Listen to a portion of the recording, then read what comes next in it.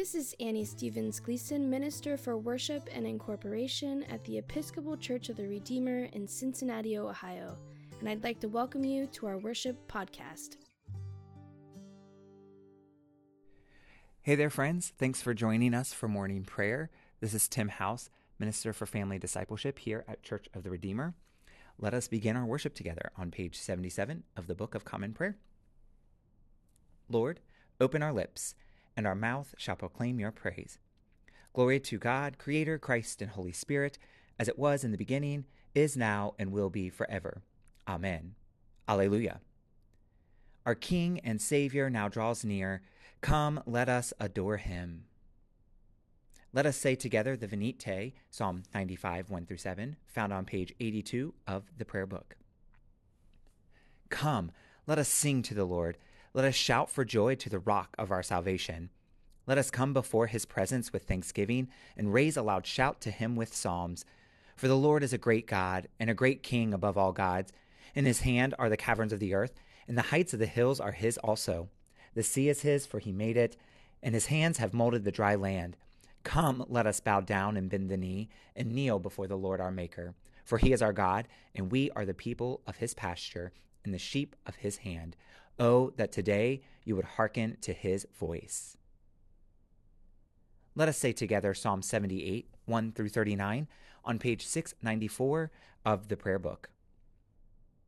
Hear my teaching, O my people. Incline your ears to the words of my mouth. I will open my mouth in a parable. I will declare the mysteries of ancient times. That which we have heard and known, and what our forefathers have told us, we will not hide from their children. We will recount to generations to come the praiseworthy deeds and the power of the Lord, and the wonderful works he has done. He gave his decrees to Jacob and established a law for Israel, which he commanded them to teach their children, that generations to come might know, and the children yet unborn, that they in their turn might tell it to their children, so that they might put their trust in God and not forget the deeds of God, but keep his commandments, and not be like the forefathers, a stubborn and rebellious generation, a generation whose hearts were not steadfast and whose spirit was not faithful to God. The people of Ephraim, armed with the bow, turned back in the day of battle. They did not keep the covenant of God and refused to walk in his law. They forgot what he had done and the wonders he had shown them. He worked marvels in the sight of their forefathers in the land of Egypt, in the field of Zoan. He split open the sea and let them pass through. He made the waters stand up like walls. He led them with a cloud by day, and all the night through the glow of a fire. He split the hard rocks in the wilderness and gave them drink as from the great deep. He brought streams out of the cliff, and waters gushed out like rivers. But they went on sinning against him, rebelling in the desert against the Most High. They tested God in their hearts, demanding food for their craving. They railed against God and said, "Can God set a table in the wilderness?" True, he struck the rock, the waters gushed out, and the gullies overflowed. But is he able to give bread or provide meat for his people? When the Lord heard this, he was full of wrath. A fire kindled against Jacob, and his anger mounted against Israel. For they had no faith in God, nor did they put their trust in his saving power. So he commanded the clouds above and opened the doors of heaven. He rained down manna upon them to eat and gave them grain from heaven. So mortals ate the bread of angels. He provided for them food enough. He caused the east wind to blow in the heavens and let out the south wind by his might. He rained down flesh upon them like dust, and winged birds like the sand of the sea. He let it fall in the midst of their camp and round about their dwellings.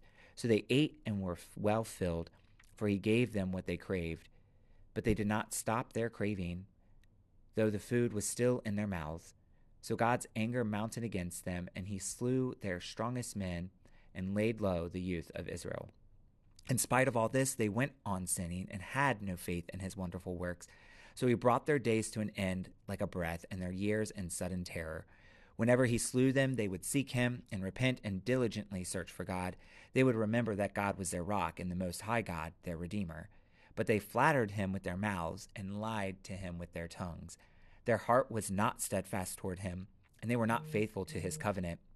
But he was so merciful that he forgave their sins and did not destroy them. Many times he held back his anger and did not permit his wrath to be roused.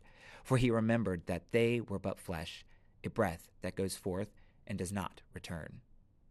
Glory to God, Creator, Christ, and Holy Spirit, as it was in the beginning, is now, and will be forever. Amen. A reading from the Gospel according to John 7, verse 53 to chapter 8, verse 11. Then each of them went home, while Jesus went to the Mount of Olives.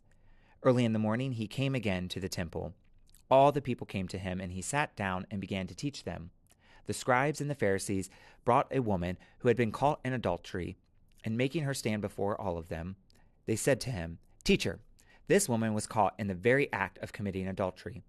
Now in the law Moses commanded us to stone such women. Now what do you say?" They said this to test him, so that they might have some charge to bring against him. Jesus bent down and wrote with his finger on the ground. When they kept on questioning him, he straightened up and said to them, "Let anyone among you who is without sin be the first to throw a stone at her." And once he bent down and wrote on the ground. When they heard that, they went away, one by one, beginning with the elders, and Jesus was left alone with the woman standing before him. Jesus straightened up and said to her, "Woman, where are they? Has no one condemned you?" She said, "No one, sir." And Jesus said, "Neither do I condemn you. Go your way, and from now on do not sin again."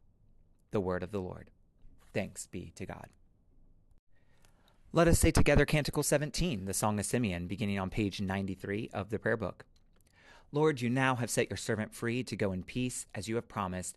For these eyes of mine have seen the Savior, whom you have prepared for all the world to see, a light to enlighten the nations, and the glory of your people, Israel. Glory to God, Creator, Christ, and Holy Spirit, as it was in the beginning, is now, and will be forever. Amen.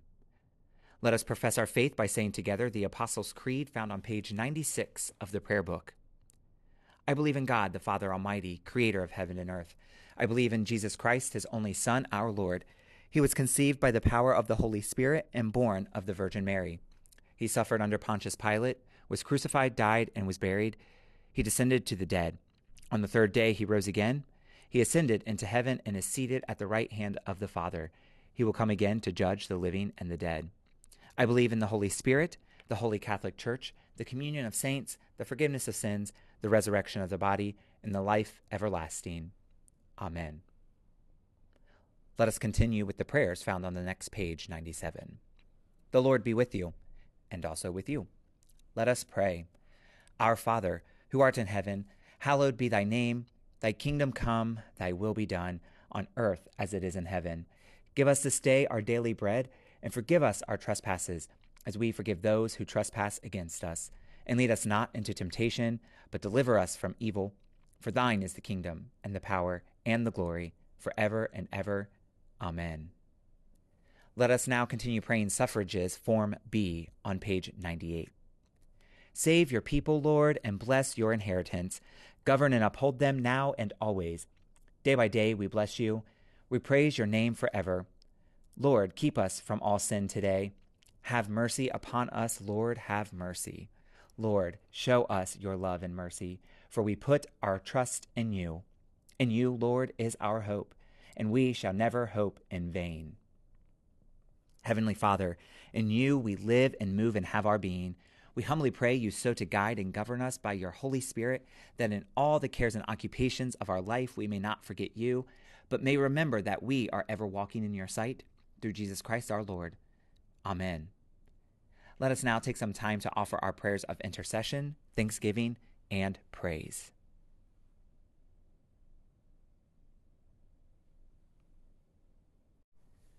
Lord God, Almighty and everlasting Father, you have brought us in safety to this new day.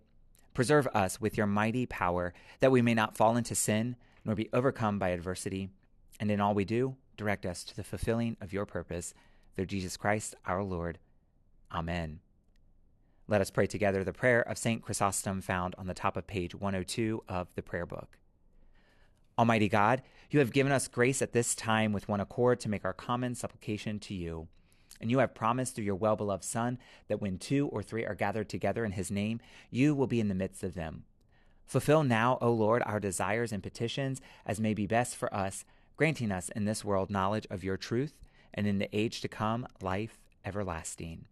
Amen. May the God of hope fill us with all joy and peace and believing through the power of the Holy Spirit. Amen. Go in peace to love and serve the Lord. Thanks be to God.